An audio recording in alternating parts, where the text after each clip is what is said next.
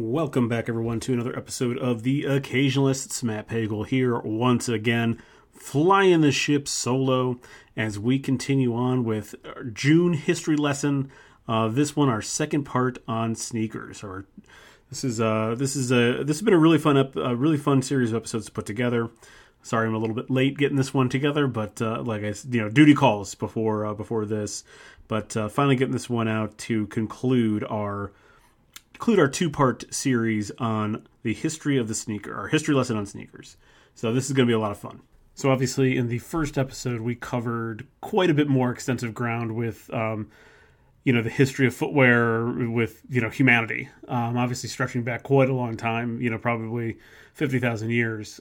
We are going to focus in more concisely in a smaller time period. We're going to narrow the scope down, and we're going to look at four different eras four different time periods from, up to now that define what modern sneakers are, what modern sneaker culture is, and I guess the beginning of sneaker culture and what it is now, and sort of the advancements and evolution of shoes during these time periods. So we're going to start with the pre-1970s. You could kind of track this from the 1940s up through the late 60s is kind of this time period. Before things are a little bit more professional and organized in the shoe world. Let's put it that way. You'll see what we're getting into there. Then obviously we'll cover the 1970s. The 1970s really is where we have our first earmarks of a lot of early developments in shoe culture, in sort of the business that would become shoes. All of this sort of starts I wouldn't say it starts in the 1970s, but I think these are the biggest these are the first sort of biggest, maybe the most important steps is the best way to put it, happened in the 1970s. Then we're going to advance obviously into the 1980s. And of course, we're going to talk about how this definitely becomes more of how sneakers and sneaker culture become a complete business, thanks to Nike, thanks to hip hop adopting sneakers as sort of its hallmark piece of street style. And then there's obviously individuals involved in the 1980s who push to create and push modern sneaker culture into both the sports and fashion world.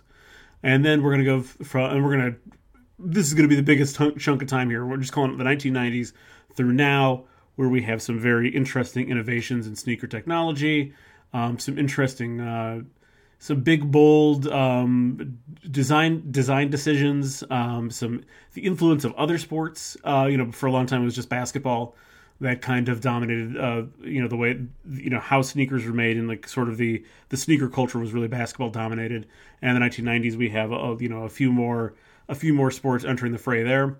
And then obviously we have this is probably as it's best defined. We now have like celebrities involved in the endorsement and sponsorship of sneakers as well. So that's how we're gonna chop this particular episode up. And then I'll wrap up with the top five, my top five sneakers of all time. Some of these I have or currently own, or just ones that I've always enjoyed. And so that's how we'll get through this episode. So let's get into it. All right, let's get into it. The pre-1970s history of sneakers. Generally, this is going to be really more thinking with the 1950s and the 1960s, but there's some 1940s stuff in here as well. But just generally think about this from the 50s onward, 50s through 1950 through 1969, basically. And to start off here, I'll give you some of the top shoes of this time period, and you'll see a pattern here as. Or you'll maybe not a pattern, but you'll see some interesting stuff emerge as we go through each segment, and I'll give you like the top shoes of this era. So, top shoes from this pre-1970s era. Of course, we still got Chuck Taylors. We have the Adidas Gazelle, which is we'll get into it a little bit more, but this is one of Adidas's first big successes. Is the Gazelle. And then we also have the Puma Suede, also one of Puma's first big successes from altogether period, but certainly this kind of puts Puma on the map in this point in time. So anyway, just to kind of circle back to where we left off, which was talking about Converse. Converse is still dominating basketball at this point, both college and pro basketball. More than likely, if you see a picture of a basketball player from the 50s or 60s, you will definitely see them wearing Converse. There's, go ahead and think like Wilt Chamberlain, Kareem Abdul-Jabbar. There's a very good chance, especially in college, but in the pros as well, that they are wearing Converse basketball shoes. Adidas is making some inroads at this point in time, and in fact, by the time we get to the late 60s, you'll see a few more basketball players wearing Adidas shoes. And even at the collegiate level, there's a few more players wearing Adidas shoes, but Converse is still the dominant basketball brand at this point in time. Now, however, Adidas is making a splash in the late 60s with their Gazelle shoe. It's an athletic. It's definitely a success with the athletes and in various sports, especially running and especially, but some other sports as well. However, the Adidas Gazelle is a monster hit in the fashion world. A monster hit. These of the time were the coolest casual sneaker of this time period, late 60s, even into the early 70s. It kind of blurred the line between, I guess you could call it like it's the first athleisure wear, right? This was a huge success for Adidas. So much so that you can kind of see, like, if you look up the some of the advertisements and things for the Gazelle around this point in time, they're definitely not being marketed as athletic shoes. They are definitely more of a lifestyle brand. So the Gazelle is really one of the first sort of landmark shoes that crosses over into the fashion world, into casual wear. There is like a fair amount of diversity in terms of who was wearing what in the sports world, in the fashion world in terms of sneakers. But really, you are looking at Converse, Adidas, even Keds were still in demand in both the athletic spheres and the fashion sphere. But I think this is when you could really make the argument that sneakers become more than athletic footwear. I mean, I think that sneakers have always been a hallmark of street style, to be sure. Dating back to probably like the 19-teens. Sneakers are a hallmark of street style versus more upper class style, if you will. I'm probably oversimplifying that, but I think you know what I mean. But I think like I said, the Gazelle is this big crossover success where people of all means, be they upper class, be they lower class, if you will, were wearing the sneaker around, and it was, like I said, it was a fashion success. And, it wasn't anymore just something that was worn by, again, it was more than just street style. This was something that was being worn, like you would pick up, a fashion magazine at the time, and it would tell you how to, what else you could pair, what kind of outfit pairs best with the Adidas Gazelle. So you really have like the first sort of steps towards sneakers being more than street style, and certainly more than athletic shoes. We're now moving into casual wear, athleisure wear, and it all starts in the really, again, this has always been a thing with tennis shoes, or with sneakers, but really, when you look at like the late 1960s is when we're making the first big moves towards our modern sneaker culture and sneakers as a fashion items versus a tool for or a piece of sporting equipment. All right, now let's get into it. We're getting into the decade in the 1970s when really and truly the sneaker, in terms of its innovation, design, and its function in both athletics and as sort of casual wear, as a fashion statement, really, this is where things really crystallize. And certainly the way shoes and sneakers as a business really crystallizes in the 1970s. But before we get into all of that specifically, let's take a look at, again, some of the top shoes from the 1970s. So we have the Adidas Superstar, the Nike Cortez, definitely one of Nike's first, Nike's one of the early Nike, you'll recognize it, one of the waffle design shoes. but certainly like their first sort of big hit in terms of both athletic wear and casual wear, the Nike Cortez. We have the Puma Clyde suede. This is one of Puma's earliest sponsored shoes. This was Walt Clyde Frazier's signature shoe. He was a great basketball player with the Knicks back in the 60s and the 70s. So we have the Puma Clyde suede. And now we have some other companies kind of jumping into the I should say companies outside of your general at this point basketball and running. So we have Vans jumping into the sneaker arena in terms of popularity. Obviously they've been around for a little bit at this point in time, but the Vans era is a huge deal at this point in time. Obviously coming from the world of skateboarding, and I guess we wouldn't define them as extreme sports yet, but that's obviously the background that Vans is coming from. And then still hanging around at this point in time, Chuck Taylors are still amongst the most popular brand of sneakers at this point in time in the 1970s. So we have the Adidas Superstar, the Nike Cortez, the Puma Clyde suede, the Vans era, and of course the standard, the Chuck Taylors, still making a lot of waves here in the 1970s. So, like I said, this is the era of crystallizing sneakers in so many ways in pop culture and in business especially. So let's start there. This is definitely the era of the athlete endorsement. There had previously, like I said, athletes had always been directly involved with sneakers in many, many ways. But really, this is where we're going to get to how we think of athletes and shoe deals. This is where it all begins. And I'll throw out a little bit of trivia here for you, and I'll give you a second to answer and think about it. So Nike really pioneers this in terms of really going harder after the athletes versus other shoe companies just sort of making, not shouldn't say just sort of, but because other shoe companies definitely had went after signature athletes, but it was more about like if you were a Converse rep or an Adidas rep, you were probably trying to get like a whole university to wear your shoes, or you wanted the Lakers or the Celtics to wear your Converse, as opposed to really striking the shoe,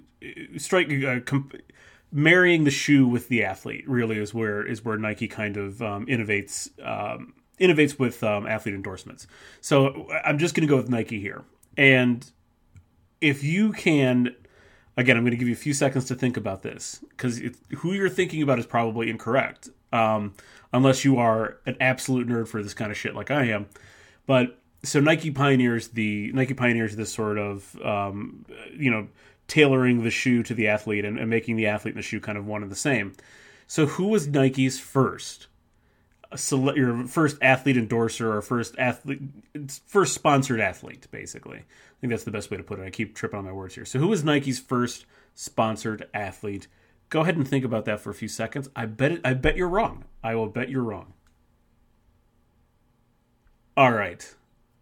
Okay, a few more seconds. Okay, that's enough time. If you said Steve Prefontaine, you are 100% incorrect. Nike's first sponsored athlete was none other than Wayne Wells. Who the hell is Wayne Wells, you're probably asking yourself. Wayne Wells was a standout. Here, bonus question. What was Wayne Wells a standout in? Probably track would make sense, right? Well, if you said track, you were also 100% incorrect. Wayne Wells was a standout wrestler at the University of Oklahoma. Originally a Texas guy, went to Oklahoma to go wrestle. But Wayne Wells was a very accomplished wrestler. He won the gold medal in the Olympics in 1972. He also won a slew of I don't have his full bio up here right now, but also won at least 2, I believe, NCAA championships at his weight class. And then he went. He was much more important since obviously there's no. There's a professional wrestling, entertainment, professional wrestling leagues, quote unquote, but not in that kind of wrestling. He's much more instrumental later as, running camps and working more on the business side of helping out Nike on the business side. But he was definitely an athlete he's still an active athlete when he was signed, a gold medal athlete at that, when he was signed by Nike. He's also in the National Wrestling Hall of Fame, which is in Stillwater, Oklahoma. And if you can go ahead and if you look up Wayne Wells' Nike ad, you can see his original wrestling shoes with the white wrestling shoes with the red Nike swoosh on it, and it's just very fascinating that this is our first first endorsed athlete endorsement, signed athlete, whatever you want to say it, and it's again, not who you're thinking of, not in the sport you're thinking of. But just very, very interesting that this is sort of the this is the man that the athlete that broke in and kind of paved the way for all the other athletes to come. So Wayne Wells is actually our first Nike athlete. So yeah, just very surprising bit of trivia right there. That's the kind of trivia that can definitely win you a beer or two out at the pub. So let's move on here then to Nike's second endorsed athlete, and I'll give you less than a second to think about this one, because whoever you were thinking about the first time, this is probably the correct answer here. Yes, Steve Prefontaine is Nike's second athlete that they sponsor. His sponsorship is a little bit different, obviously, since he was an amateur when his sponsorship first starts. Obviously, he is at the University of Oregon at this point in time, but what's really important is that he was the face of Nike and its running shoes, and we'll get into this here in a little bit. But running absolutely explodes in popularity at this point in time, in part because of Steve Prefontaine and how out front he was. With how out front he was as an athlete for Nike. But besides just sort of the being synonymous with running shoes at this point in time, and really kind of still being synonymous with running shoes, Pre was also also really set the standard, or I should say probably set a new standard for athlete endorsements and athlete rights as far as being able to to strike deals on their own and make money. Obviously, again, he was still in college when he becomes a Nike athlete, and it really getting a piece of at that point in time, getting a piece of Nike's revenue and sales, making sure that it was more of a long-term investment than as opposed to just taking some money. Like the way Wayne Wells was a sponsored athlete was very, very different from how Steve Prefontaine was a sponsored athlete, and those sort of contracts really kind of, like, Prefontaine again sets the sort of the blueprint for how the big time athletes get signed to shoe companies now. I mean, there's a reason why. There is a Jordan brand underneath the Nike umbrella, right? And it's because essentially Jordan would, if it was just purely about taking stock or getting a piece of the company, Jordan would pretty much own just about as much Nike as Phil Knight does. But it was again, Michael Jordan being that Nike athlete that did sort of business was.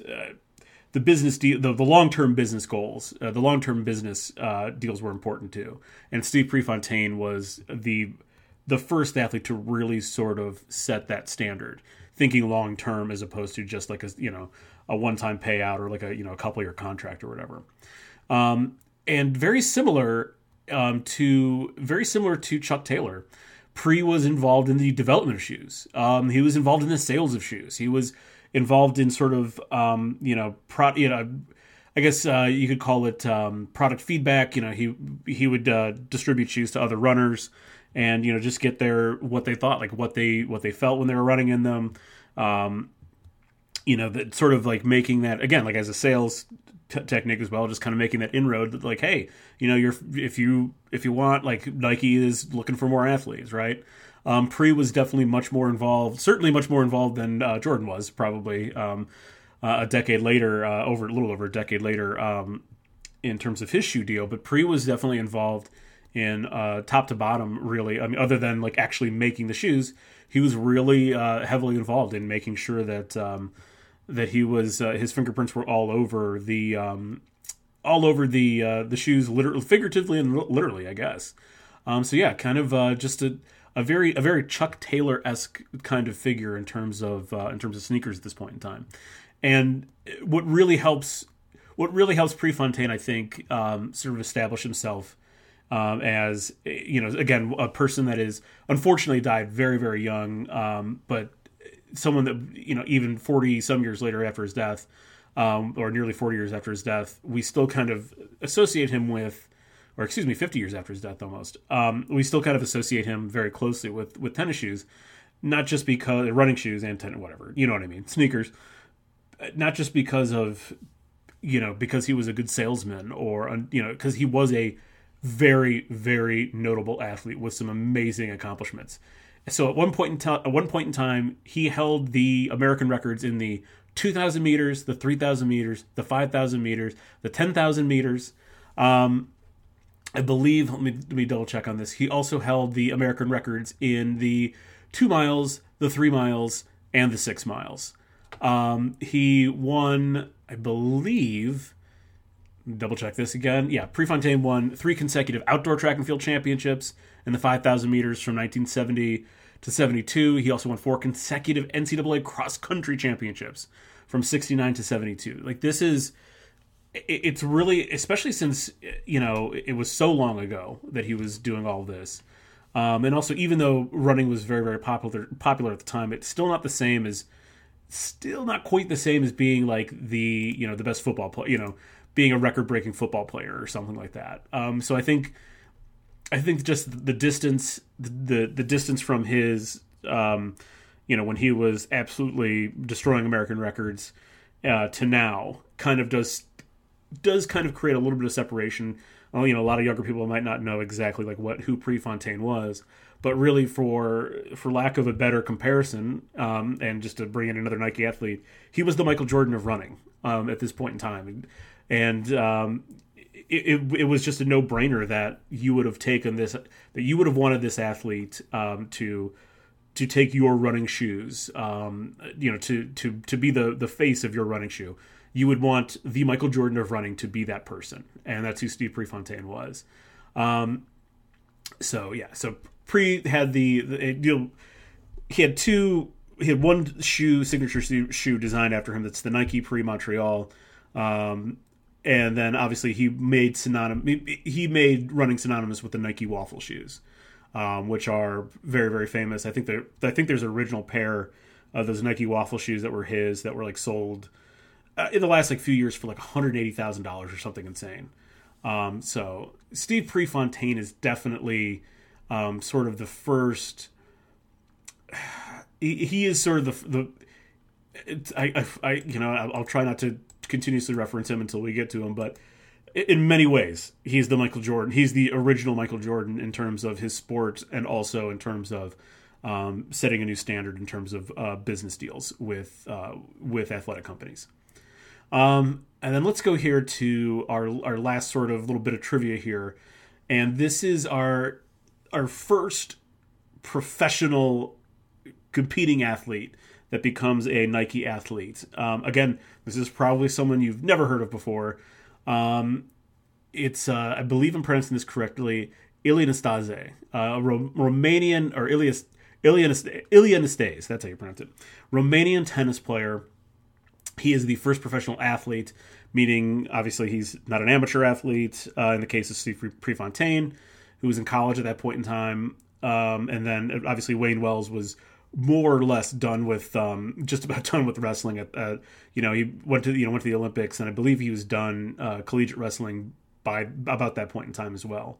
But Ilie Nastase is active in his sport. He's a pretty good tennis player. I want to say he won a couple of Grand Slams. I think he's a little bit more notable, a little bit more success as like a doubles player.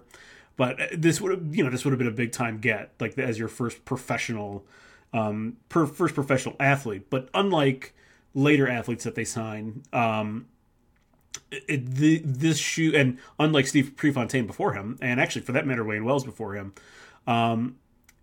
Ilia Estes doesn't have like they're not designing the shoe around him and with his feedback and sort of making it for him. These are just called the Nike Wimbledons.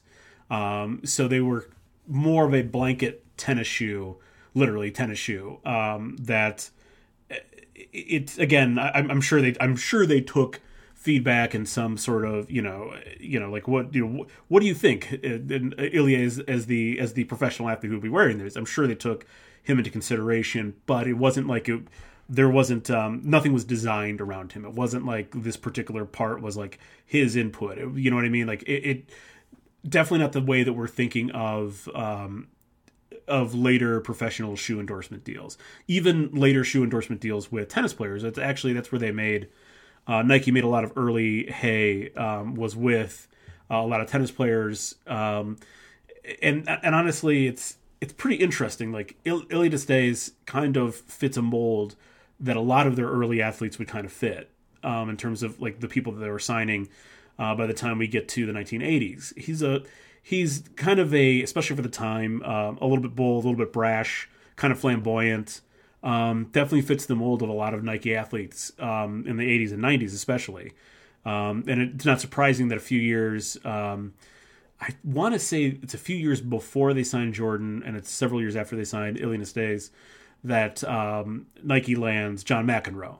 So it's not like really that surprising that they kind of as sort of I don't know what you call it, brand and sponsor harmonics or endorser harmonics, that they find very particular athletes that have a particular sort of attitude that kind of goes against the establishment, goes against the grain, and that's something that Nike, especially at that point in time, would have been a little bit more synonymous with. Kind of going against the establishment was something that Nike was definitely trying to cast themselves as, and hence a lot of the athletes that they signed early on kind of fit that mold as well. This is also the era of some very early exclusivity deals. And by exclusivity deals, I mean, we think about it now, you think about like mostly in college, but obviously pro teams have this as well. Every team has this as well. I just think this pops out a little bit more when you think about this. It pops out a little bit more like at the collegiate level, and that's really where it starts too. But we have these early exclusivity deals, and what I mean by that is like Nike and Oregon, right? Like Oregon has been a Nike school since before Nike was called Nike. It was originally called Blue Ribbon Sports, and Oregon had an exclusivity deal, especially obviously the track and field clubs and those kind of teams, but it obviously extended beyond that as time went on. But they have an early exclusivity deal with Nike. And you even get this a little bit with, there's some other schools as well. Thinking about like when you get to the later 70s, Sonny Vaccaro, Nike executive. If you have seen the movie Air recently, I'm pretty sure it's Matt Damon's character. One of his big things was to go to some of these bigger college coaches and give them a basket full of shoes basically for the team. And I'm going to assume crossing some various, not saying that this is right or wrong. In fact, I'm more on the side of just breaking down the stupid veneers of I don't know what's proper and improper according to the NCAA. But at the time, I'm going to go ahead and guess that Sonny Vaccaro and Nike violated some various rules, especially as it concerns with one of the first coaches that they gave stuff to was Jerry Tarkanian. Head basketball coach at UNLV, maybe one of the most corrupt NCAA coaches of all time, maybe the most corrupt of all time. Hell of a basketball coach, but a lot easier to get people to come out to UNLV when you're just paying them, and you're not even being shy about paying them. Again, I don't give a shit. In fact, it feels like it's just. Jerry Tarkanian was just, 50 years ahead of his time. That's all. But more than likely, there's some other improprieties and things happening with Nike, and for that matter, every other shoe company that was trying to get a college team, right? I want to say Adidas and Converse were at like Kentucky and Duke at that point in time, and I'm sure they did things that would be considered inappropriate should they have come to light. But you do have these early exclusivity deals that kind of pave the way for these mega deals for like Ohio State, to become a Nike school, to literally go in the field with new sponsored cleats every big game. Like those things start in the 1970s, and it's, it not surprisingly, it really takes off very, very quickly once these schools figure out that there is free money in these sort of deals, basically. Just not surprising. And if you really want to look into it, it's hard to say exactly who was like the first. I mean, Nike and Oregon kind of synonymous. But again, it wasn't like every single team was exclusively Nike at that point in time. In fact, early on, it's not like they had basketball shoes. They were running shoes. So I suppose you could look at Nike and Oregon as the first NCAA exclusivity deal, but I don't think that would truly be accurate. There's some other. I've seen some others that kind of pinpoint Michigan possibly as being one of the first schools to sign. I can't remember if they were Converse or Adidas, but certainly I want to say it's in 1985 or 1986, University of Miami, Florida, not in Ohio, obviously. Miami, Florida is like the first school to sign like a complete exclusivity deal with Nike. And that comes obviously not much later, but about a decade after Nike really kind of lands on the scene as a major player in the shoe world. Now, the thing that underpins all of this in the 1970s is the running boom of the 1970s. Probably really starts more like the late 60s, but really explodes in the 1970s, in part because of people like Steve Prefontaine, but also because of someone I didn't really mention here at this point. Frank Shorter became the first American to win the Olympic marathon. He's like the third ever to win the Olympic marathon, but the first since like 1908. So it had been 64 years. He won at the 1972 Munich Games, and this is one of those big things. It was covered widely on ABC. This is one of those big things that one of those big cultural moments that really helps kind of propel something that already had a decent amount of momentum really gain a significant amount of even more momentum. Think about like all the people that picked up cycling during Lance Armstrong's domination of, as we now know, kind of a fraudulent domination. He's not such a great person after all, but nonetheless, Lance Armstrong really inspired a lot of people to pick up cycling, and cycling gained steam in the in the mid to late 90s in the U.S. Because of Lance Armstrong. Same deal here. Frank Shorter winning this Olympic marathon, and also it has I guess can't find video of this thing, but I guess there's a pretty famous moment where one of the commentators, who was a marathon runner himself, I can't remember the name. I want to say Eric Siegel possibly, is giving commentary, and there's like this really famous moment where a German imposter jumped out onto the track, because this is 1972 and apparently security at the Olympics just didn't exist yet. But an imposter jumped out onto the track ahead of Frank Shorter, getting down to the wire as he's about to cross this finish line. And the commentator very famously says, "That's a fraud, Frank." Obviously, Frank Shorter couldn't hear it at that point in time. He's busy running a marathon. But it was one of those moments in pop culture that really kind of solidified. It just made it very, very famous. We have this big event, this kind of like, at this point in time, something that hadn't happened for the U.S. in a long time. And then we have like the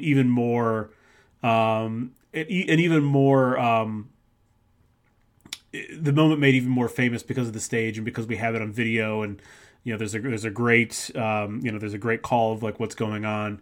It's just one of those like moments that's sealed in pop culture history, and really was one of the things that put running more on the, again, something that had already kind of started, but really put running as a sport on the map for a lot of people outside of hobbyists. So it just very interesting sort of point in time here, where this kind of event happens. And again, not solely because of this event, but just another thing that helped the movement, gain positive momentum. And because of this positive momentum and the explosion in the interest in running, we have an explosion of people buying running shoes. And certainly, I guess every person in economics will tell you, economics 101, where there's more demand, we need supply to meet the demand. And because of this significantly increased demand, and again, I don't have these are some things I really should begin to write down, but it was something like in the 1970s, over 30 million Americans participated in some aspect of what you would consider like jogging, hobby running, exercise running, whatever, not running like for a sport particularly just on their own. It was something like about over 30 million Americans participated in it in some way, shape, or form. So that massive increase in demand obviously means it increases supply. So now we don't have just like one or two Nike or Adidas running shoes. We have 4 or 5, right? We have specialized shoes, or no, I shouldn't say specialized, but we have shoes that maybe appeal more to someone who is a very hardcore runner, who's going to put on a lot of miles in the course of a week. Obviously, women's athletic shoes had already branched off, been around for a pretty good clip at this point. But you have more specialized women's running shoes, being developed by Nike and Adidas and Converse and everyone else. You have more companies even jumping up into the fold, creating their own sneakers, creating their own running shoes. I think a really good analog for it today would be to think about how the popularity of CrossFit really spurned on an apparel movement, but definitely like a very kind of niche shoe war broke out in the CrossFit exercise sphere, particularly between Reebok and Nike. And I think even at that point in time, Reebok was actually like an Adidas company. But I'm pretty sure Reebok is in fact just their like athletic branch now. It's not, they're not making like leisure wear for, under the Reebok brand name. But anyway, you definitely get this CrossFit war between Reebok and Nike. So you have, the Reebok Nanos, the Nike, I believe they're called Metcons. You also have like more specialized weightlifting shoes from both, powerlifting shoes from both. Just this sort of CrossFit and the sort of the general weightlifting craze that really hit about like 10, 12 years ago, creates this significant increase in the creation of these shoes between Nike and Reebok. So much so that there's actually room for more companies then to push their way in, like Noble or Innovate, of which I have both pairs of both those companies actually own a pair of their shoes. I have like these Innovate shoes. They're like basically barefoot shoes almost, minimal heel. They're almost like just like a fabric on like a very thin rubber sole that has some good traction. They're very much like going back to like some OG like 1930s sneakers, honestly. But yeah, that would be the analog I would kind of draw to it, is the running boom of the 1970s creates more, forces the main companies to create different shoes for different needs, and it also lets more companies kind of fill in, which really is how Nike really explodes because of the interest in running. And because they have one of the preeminent runners at this point in time under their banner, it just sort of makes sense that they're able to ride the popularity of running to new heights at this point in time. So it is a very interesting. It's just a very interesting sort of very interesting time period to be if you were interested in sneakers at this point in time, it's very interesting because you still have like these, you still think of the blue blood companies again, like as we mentioned before, like there are still Chuck Taylors are still very popular, but we now have a different form of athletic shoe, whereas they were so basketball dominated previously, and obviously, obviously there are other types of shoes that weren't basketball shoes, but they still were the dominant sort of athletic shoe until this point in time. So, once running becomes a big deal, now we have, if you do want to wear more of the high top shoes, multiple companies have versions of that. Be they Adidas, be they Chuck Taylors, Pumas, whatever, you do have a high top shoe. But then with the emergence of running shoes, we have more low cut, low top shoes that definitely fit better with a more casual look. I think, but it's just an interesting point in time to be a shoe person, or even to be an athlete, as your options for your sport really begin to multiply at this point in time. All right, so let's get into it. Let's get into the truly where sneakerhead culture and sneakers, how we think of the modern sneaker, is truly born in the 1980s. But again, we'll start off with the top shoes of this point in time, and it's kind of interesting here actually. So, top shoes in the 1980s, we have, not surprisingly, the Nike Air Jordan 1, the Nike Air Max 1, the Reebok Freestyle, the Converse Weapon, and this is the first time that Chuck Taylors actually fall off of the the most popular sneaker list really since like the 1930s. About 50 years of those particular brand of Converse being at the top, but the Converse Weapon was really, really popular. These would have been the shoes that Magic Johnson and Larry Bird would have been wearing, especially in the early 80s. But a very popular. If you go ahead and look up the Converse Weapon right now, you'll know exactly which shoes these are. Very popular. Still, and honestly, still I think one of the best looking sneakers ever made are the Converse Weapons.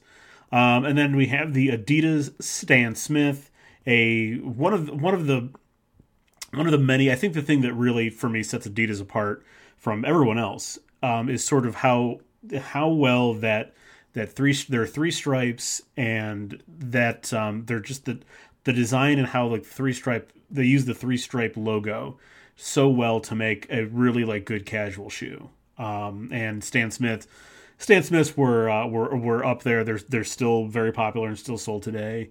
One of their more popular brands of like sort of casual fashion sneakers. Adidas has always done a good job of that, making it so that they're more they're more specialized, be it a basketball shoe or whatever, running shoe. They just have a good kind of casual sense of style about them as well. Something I don't think you can say for even, believe me, I love Jordans. I don't think you can even necessarily say that about every model of Air Jordans. They certainly aren't all casual shoes. Some of them more so than others, but I think pretty much universally most Adidas sneakers are really good casual shoes. But like I said, we're getting into it now. It's the 1980s, and we have to start with Michael Jordan and Nike, obviously. And one of the things that we always say on this podcast, like one of the things that I just will not participate in, because I think it's hack BS, and it's hacked BS. It's a stupid argument. Whenever we talk sports in this podcast, especially if we talk basketball, I never want to get into the LeBron versus Jordan arguments ever. I just never want to get into them. I think it's reductive. I think it's, if we were like an actual radio show, I would call it hack radio, right? It's just such an easy thing to go to, and such an easy way to sort of rile up people and agitate people. Like if you see this argument on Twitter, NBA Twitter is very, very sensitive to any of their, any camp is sensitive to someone being denigrated. But like the LeBron Jordan argument on Twitter, in NBA Twitter, is especially strong. It's just something that I just don't want to participate in because I don't care. I don't care, and if you want to make an argument for one being the greatest over the other, I think you could make it and you'd be right. But the one thing where I will 100% weigh in on in terms of, this isn't even a debate, honestly, because calling it a debate is kind of stupid. Because when it comes to who is the GOAT of basketball shoes and who is the GOAT of shoe culture, it is Michael Jordan. It begins and ends with Mike. There are no two ways about this. Shoe culture just does not exist. Sneakerhead culture does not exist without, at least in its current form, and as a multi-billion-dollar industry, without Michael Jordan. There is no possible way we get to the point where we are without Michael Jordan. It just that there's just no other way to put it. Maybe for sure Nike would have found other athletes that that would have been very popular and had very popular shoes, but Michael Jordan and Nike were a marriage that clearly it was right moment, right time, right person, right opportunity. Like just so many things met to create a truly iconic force in both the sports world, the fashion world, pop culture. The ripples of Michael Jordan and Nike and the Air Jordans go into every facet of pop culture. It's undeniable exactly what Michael Jordan means to sneakerhead culture. I mean, I'm a fan of, I don't consider myself a sneakerhead necessarily, but I do own some Jordans. I do own some, like as mentioned before, I had some Converse. I have various athletic shoes, like literally that are just for weightlifting and powerlifting and stuff. And I just don't think that basketball shoes would have a hold in as a casual wear the way that they do now without Michael Jordan. I just think it's impossible. And why this is so important is like when you go pre Michael Jordan, pre Nike, it was very, very unusual to have an entire, I shouldn't say unusual, it was unprecedented to have an entire endorsement campaign centered around one athlete.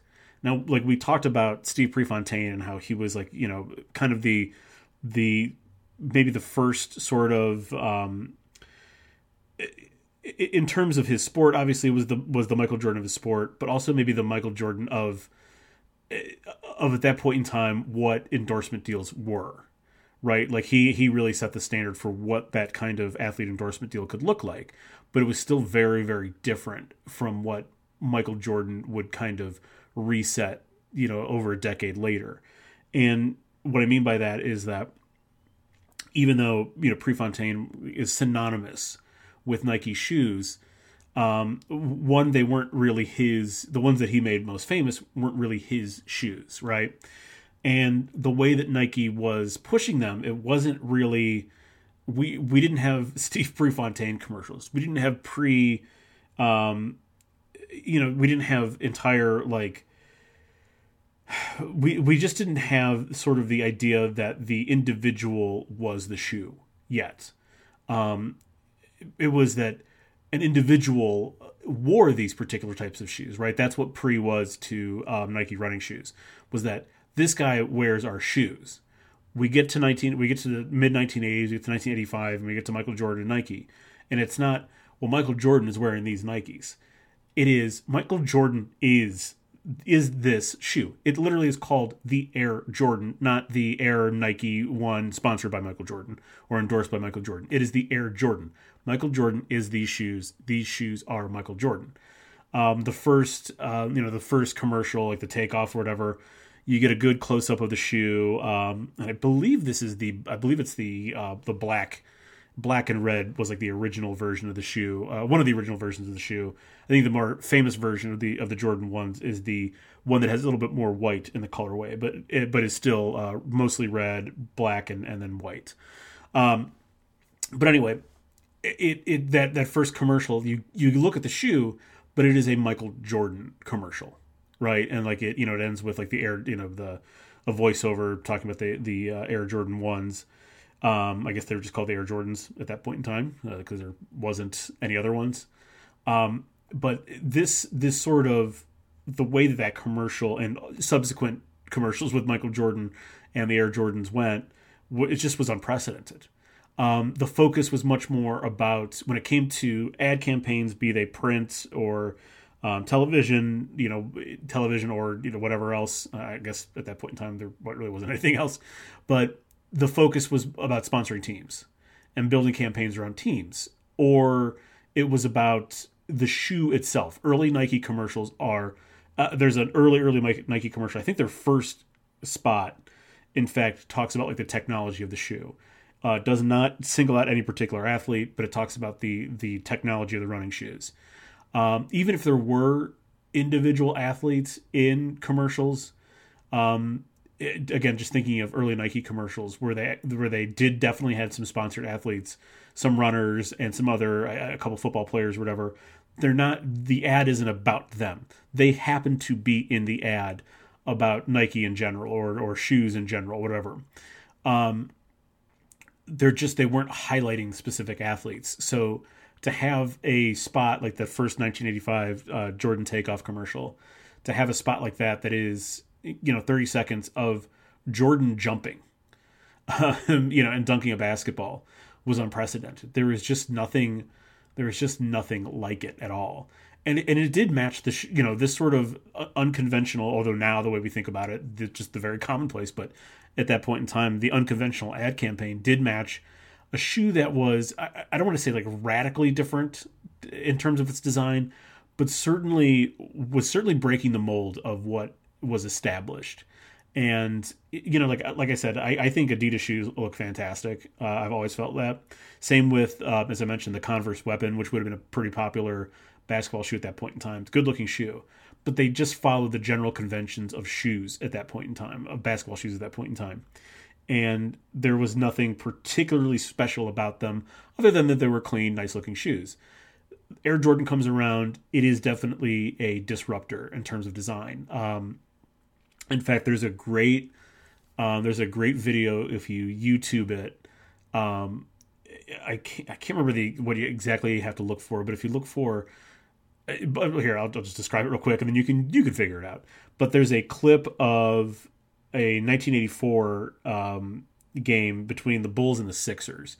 I think it's probably more famous because it's Jordan's playing Dr. J. I think they're like one of their few meetings. Obviously, because Dr. J wouldn't play much longer after that. But it's 1984, and they're talking about Michael Jordan, or whatever, and the commentators literally go and they give the ball to Michael Jordan, who's wearing what might possibly be the ugliest shoes I have ever seen. And the color guy the announcer and the color guy both kind of laugh, have a little chuckle about it. But then the greatest quip of all time, the color guy goes, "Well, for as much as they're paying him, you could pay me to wear those shoes as well." So it really, the Jordans, the Air Jordans were the first ones, were really disruptors in this particular sector of both basketball shoe and both like style. As far as like style points go, the Air Jordan 1s were complete disruptors, and it's just like it's just incredible. It is incredible that like something that seems so commonplace now was something that was very, very strange. Again, you can watch the movie Air if you want to get a ton of background details on this kind of stuff. But it's just very interesting how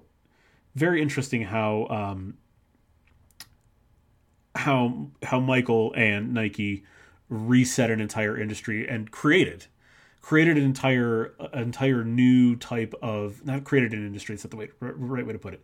They created a new type of athletes in sponsorship, and they created a new type, and obviously, as we'll get into here in a second, they created a whole new culture by centering the shoe around the athlete and making them synonymous. This is when we really and truly create what you can think of as sneaker culture. All right, so now we have to talk about how hip-hop culture becoming mainstream helps solidify how important sneakers are in both in a lot of worlds, but certainly in the fashion world, but also in the music world and the sports world, et cetera, et cetera. Hip hop culture becoming mainstream really helps solidify this. And right now, if you're not immediately thinking about Run DMC's My Adidas, or maybe if you're you're not into old school hip hop and you're around my age, maybe Nelly's Air Force Ones, California Loves, praise of Tupac praising Chuck Taylor's, Shadrach, Beastie Boys praising Adidas. These things are just like you're probably thinking of these things because these things are inseparable with hip hop culture, and it really is sort of as I'll lay out here, kind of a perfect storm for how sneakers became this crystal clear symbol of hip hop culture. So going back to this time, back in the early 1980s, you have the growth of hip hop it really explodes because you have some songs from the late 70s or early 90s, like The Message from Grandmaster Flash, The Furious Five, Rapper's Delight, I don't know why this escapes, Sugar Hill Gang. These kind of songs reach beyond like the traditional hip hop fan base and found some significant mainstream success. So the people, they wanted more. This is a new sound, or a remix sound of some stuff that they were kind of familiar with, but certainly something new in a different sort of sound in the mainstream pop music culture. So people wanted more, and thankfully at this point in time we also had some technological advancements that made it easier to produce music, which meant that because there is this newfound demand for hip hop, there is now an ample supply of people who can rap, people who can produce. It's just much easier for them to do it now than it was previously. We also have sort of as a kind of as a on the social side, we finally have all these hip hop artists kind of provide a very strong voice for the socioeconomic problems of inner city life, right? Like we didn't really have mainstream pop culture was not really clued into the things that were going on in the inner city.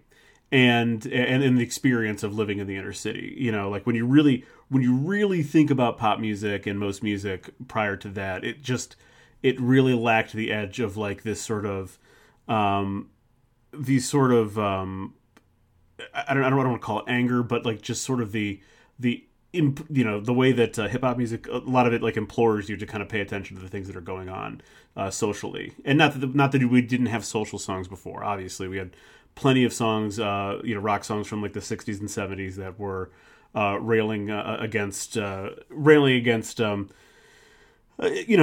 government, railing against war, things like that. Not saying that those things didn't exist, but in terms of sort of this particular experience, there was no previous voice for it before. And if you're someone who is living this particular experience, you're interested in the people who are talking about it, or singing about it, rapping about it. And certainly if you're from outside of this experience, you were interested in it as well, because it was just a new voice telling you about something that you didn't really know about previously. And additionally, we also have this hip-hop comes along with the growth of MTV, right? MTV really helps showcase hip-hop to a significantly wider audience. And because hip-hop because MTV is a very visual medium, obviously, this very new visual medium, along with the sounds that are being more widely distributed, we are now getting the hip hop style is coming along with it. People are seeing how Run DMC, how Grandmaster Flash and the Furious Five are dressing, basically, and along with it, of course, comes their sneakers. I'm going to jump around a little bit here because this singular portion of this episode could in and of itself be like an hour long. So I'm just going to skip around a little bit and kind of highlight one of the more important people in terms of solidifying sneakers as as this sort of totem and symbol of hip hop culture. So I'm going to zoom a little bit ahead into the late 80s into the early 90s and talk about Bobbito Garcia. aka DJ Cucumber Slice. I had to say that. I wanted to say that so badly. But Babito Garcia was a DJ in New York. He's still alive, but he's still DJing and MCing and doing all kinds of stuff in the New York hip hop scene. So it's not like he's passed. He's like in his mid to late 50s now. But Babito Garcia at this point in time was hosting a radio show in New York from the early 90s to the mid 90s. It was called the Stretch Armstrong and Babito Show, and this was sort of your go-to for discovering new hip hop artists. Think about the hip hop artists that emerge from New York in the 1990s: DMX, Nas, Fat Joe, Big Pun. All of those, all of those names would have had stuff debut, early mixtapes and exclusives and stuff would have debuted on the Armstrong and Babito show at this point in time. And in addition to just playing their songs, a lot of these hip hop artists came on to be interviewed. And one of the key elements of whether they were being interviewed or they were just talking about the artist and their mixtape or whatever they were getting. One of the key elements was the fashion, was the style, and of particular interest to Babito Garcia was the footwear. The sneakers, like what are you wearing? What are you wearing on your feet?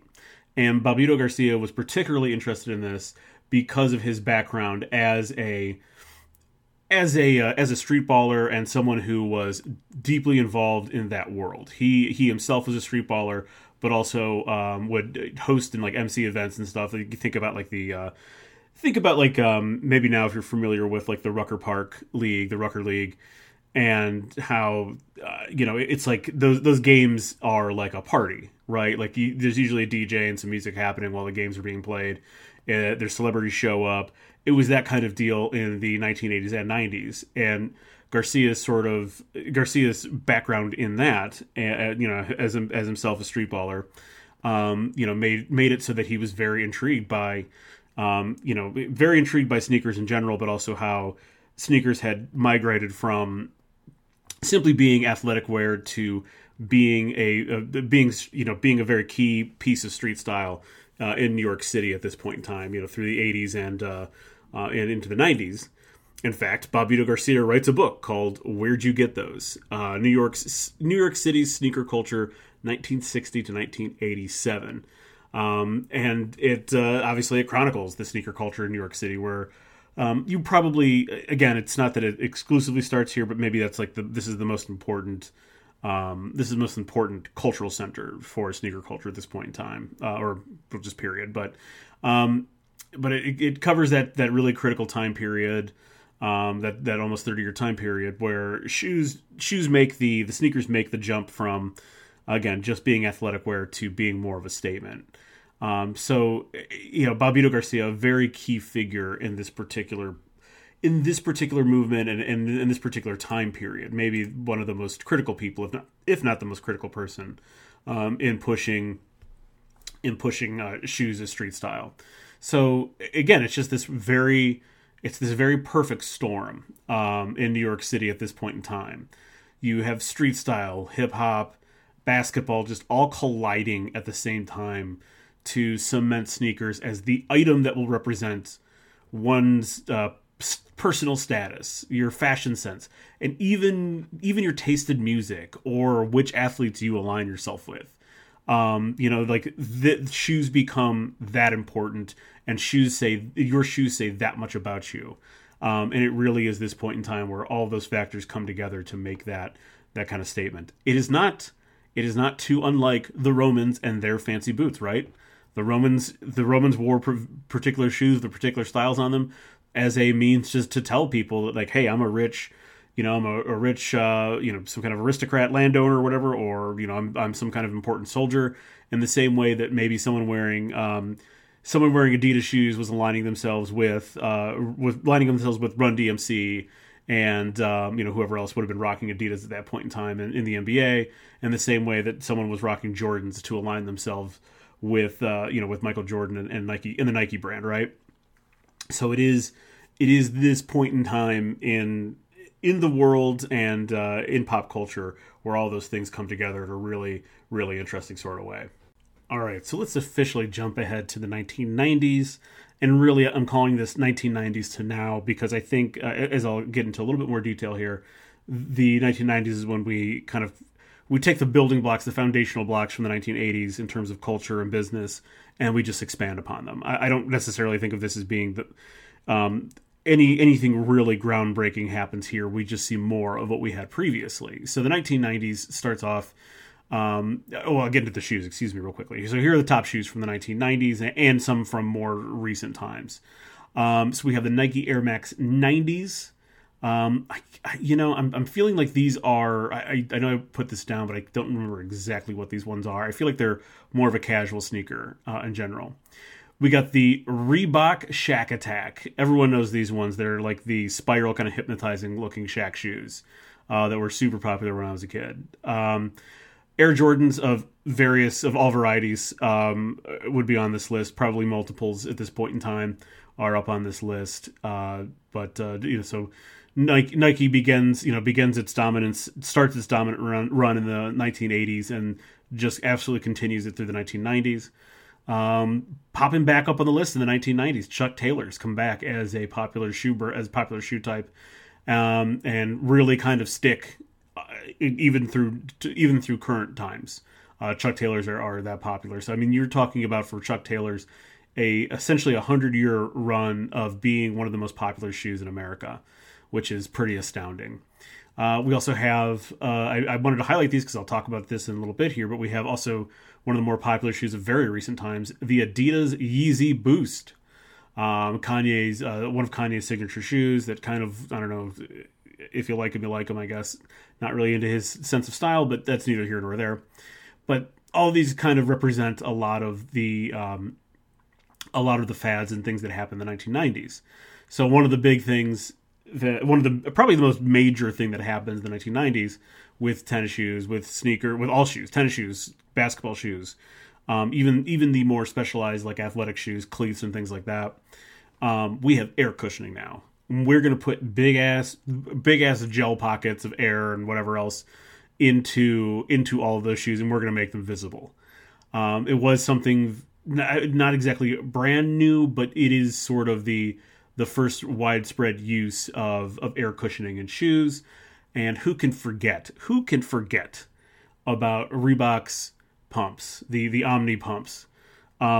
Simply one of the most intriguing. I'll have a little bit more to say about these shoes here in a bit, but simply one of the most intriguing models of shoes ever made, truly ever made. So air is like a big thing, and you hear like we already had like Air Jordans, but like the idea wasn't necessarily that there was air in the shoes, right? Like, but now when we talk about Nike Air Max, we literally mean that there's air in the shoes now. The shoes also physically get bigger. Obviously the sizing on shoes has changed slightly over the years. Like your size, like 12 or whatever, or 10, whatever you wear, might have been bigger or smaller depending on the decade, but not really by a lot. It wouldn't have been a radical difference. But literally the outside and the design of the shoe becomes bigger and chunkier in the 1990s. If you remember 1990s basketball shoes, and I do because I own several pairs of them, they were freaking gigantic. And as a person with a larger than average foot, even at this point in time when I would have been in my teen years, it felt like we were wearing just like battleships on our feet when we played basketball and stuff. Like they were so damn big. But with those big shoes, you got a big canvas. So you could do some things. You could make like the colorways are expanded essentially. So you could do some more designs on those shoes. Thinking of like the Reebok Shack Attack with its like spiral design on something like an Adidas Gazelle, which is a very small, more simplistic casual sneaker. There's no way you would have the space to be that intricate with that spiral design on that shoe necessarily. You also have at this point in time the influence of other sports and hobbies in the design of sneakers. You have a lot of I know I mentioned previously like it's the 70s where we have some other sneakers being made by like Vans and stuff are kind of popping in, but it's like at this point in time, you have Nike making their own particular, their own particular version of what becomes a skate shoe or a casual shoe. You have it's the same thing with like Adidas had already kind of been in the skate game at this point for a little bit, but like more companies are sort of making those kind of shoes, and and really I think where this stands out more is on the actual sports side of it, where you have things like, for a long time, baseball cleats were just baseball cleats. But now you have Michael Jordan, Air Jordan baseball cleats. You have football cleats that look like they have the same design as basketball shoes, right? The cleat, or I don't exactly know what you call them, the whatever the cleat base is, it's still a cleat base, but now the shoe itself is a basketball shoe or is a skate shoe. And I feel very confident that right now, if you were to look them up, I feel like Vans makes baseball cleats as well. And some of that's by like athletes, they might make like an individual one for an athlete. It might not be necessarily super widely available, but you do have other sports intermingling and affecting the design of shoes as well. And I think probably the biggest thing that comes out of this, starting in the 90s and then just exploding from then on out, are the celebrity collaborations with shoe brands. And in particular, just to kind of wind this back to the last segment, in particular, a lot of hip-hop artists, be it Kanye, be it Jay-Z with his Carters. There's a ton of rappers that have their own signature shoe, be it a design of their kind of own making or something that they just kind of adopted as their own.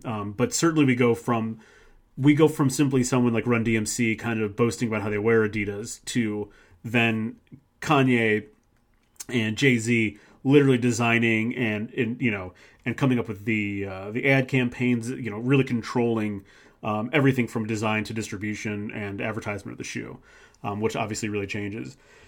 And then you have some things more recently, like I think more recently it takes a more interesting turn when you think of like someone like Lil Nas X.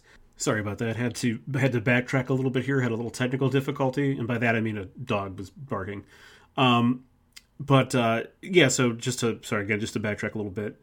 You have like this more recently, just thinking like this Lil Nas X collaboration, wherein you have and it was for a very particular reason, and it riled up all the right people to get him a few more extra eyeballs on his like Satan shoes or whatever the hell they were called. But like now it goes from like mass production of like a Yeezy or a Carter shoe or whatever.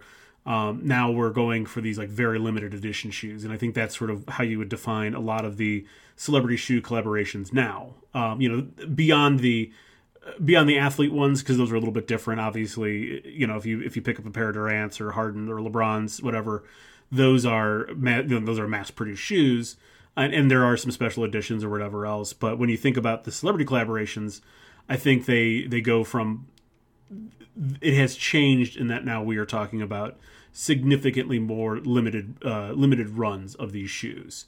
So just kind of an interesting way that sort of has evolved. Certainly, we're gonna have another celebrity big enough to have like a more mass produced shoe, but I do think it's kind of has changed just a little bit in the way that that celebrity sneakers are produced and the way that business model works now. So the 90s, the 90s to now, very interesting sort of evolution of where the shoes go. And obviously, as we get to, just thinking about like in the last like 5 years or so in terms of like what sneakers look like and how they function, I think we're a culture, we're a pop culture, and our pop culture, American pop culture, is very kind of obsessed with nostalgia, right? So it's not surprising to me that some of the big shoes now are, Jordans are a little bit different, but like the retro Jordan 1s and Jordan 2s have really come back into popularity. The Adidas, I don't think they make top 10s anymore, but they make a style that is, I have the Adidas Hoops like 3.0 or whatever, that is a very similar style to the Adidas top 10s and very similar style to the Adidas basketball shoes that would have been worn in the 70s and 80s. So I do think it's kind of interesting how that nostalgia has kind of bent back and taken us back to a time. And it's because, people of approximately my age and a little bit older are the ones who are kind of steering, who who are at the controls of pop culture, not necessarily the people influencing it, but like the people who are in the positions that would need to make decisions in terms of running certain shoes, greenlighting certain music and shows and stuff like that. All those people are about my age. So it's not shocking or surprising that the things from our youth are the things that are kind of back in style now or popular now. And that obviously goes along with fashion and stuff, right? Stuff from the 80s and the early 90s is very much in demand right now. All right, so this episode ended up being quite a bit more stuff than I thought. So there's definitely things that I just had to skip over for the sake of brevity and not straining all of my free time and my personal life, distilling it down into just recording podcast episodes. But so there's a lot of stuff that we just have to skip over for lack of a better term. Certainly there are aspects to sneaker culture that we're leaving out, the development of sneakers that we're leaving out, the innovations and things. But there's a lot there. There's a lot of like resources that you can go if you really are intrigued about this. You can go look it up. There are just volumes and volumes of books written about this, not just by Bobito Garcia, whose book I mentioned previously, but scholarly articles, all kinds of stuff that you can go into if you're really that fascinated by sneaker culture and sort of the way sneakers, especially in the last 45 years or so, really developed. There's plenty there for you. But I did want to end this episode. We had to do it. We do a lot of lists. We like to do some lists from time to time, and I think this is a perfect episode for a list. So we got to end with my top 5 personal sneakers. And some of these I've mentioned already at this point in time. Some I have not. But let me actually look at the list. I think only one I have not. So we'll get into it here. We'll start with number 5 here. And I'm talking about the number 5 shoe. I'm talking about Shawn Kemp's signature shoe. Back when Shawn Kemp was an absolute dominant force for the Sonics especially. He did play for my Cavs for a brief time. And he had a couple of good seasons there before really dropping off. But Shawn Kemp's signature shoe, the Reebok Kamikaze. This bad boy, one of my favorites, and obviously it's on this list. I own these. They're pretty comfy. Again, this is a point in time where shoes were just gigantic, so I was kind of wearing like gunboats in your feet. But, thank you, ESPN. Forgot to silence that. But these were the ones that had a sort of a kind of like a jagged kind of angular pattern to them. I'll put up pictures for this one, obviously. But if you go Google Reebok Kamikaze, you'll know exactly what shoe I'm talking about. My number 4 sneaker is one that I currently own that I just mentioned a few minutes ago, called the Adidas Hoops 3.0 Retro. It is a retro style basketball shoe. Very, very simple with the minor black with the white 3 stripe and like the white sole. Very simple design, elegant, clean, neat design. As I said, I think the one thing that Adidas will always have on Nike is just sort of even though they both have very simple logos, something about the 3-stripe logo on Adidas stuff just looks cleaner. Has always looked cleaner to me. There's something about it that just strikes a just a great look. I mean, there's a reason why the 3 stripes are iconic. So my Adidas Hoops 3.0 Retro, my number 4 sneaker. My number 3 sneaker, got to go with them. This is a pair that I did not own, actually. The Reebok Pump Omni Light. I owned a pair of Reebok pumps, but it wasn't this particular brand. It wasn't this particular model. This is like these are the OGs basically, and these ones become super famous you'll remember these ones because of D Brown, not D Gordon. Jeez, D Gordon played baseball. D Brown, Celtics guard. These shoes became famous because of him winning the dunk contest, and I want to say like 1990 or maybe 91. He very famously right before his dunks would stop and pump up his shoes. Get some air in the shoes, and they even kind of made mention of it during the broadcast of the dunk contest. This is the one where D Brown dunks. He covers his eyes as he dunks. He does the blind dunk. Has some really nice dunks, especially for a guy who's not gigantic necessarily. They're basketball players; they're all tall. but not a gigantic guy. Won the dunk contest with that signature blind dunk and made waves pumping his shoes up before each dunk. Very great. Great shoe, too. Love the shoe design on these. But the Reebok Pump Omni-Light's iconic. My number 3 sneaker. My number 2 sneaker, simply because I love this color and I love the style. I gotta find it. Well, not of these particular, but the LeBron 8s, the South Beach edition, with that sort of. I have no way. I don't know how to describe it other than like call it the cool Miami blue, with some pink and with some black. You know, the colors you think about when you think of Miami as a city, right?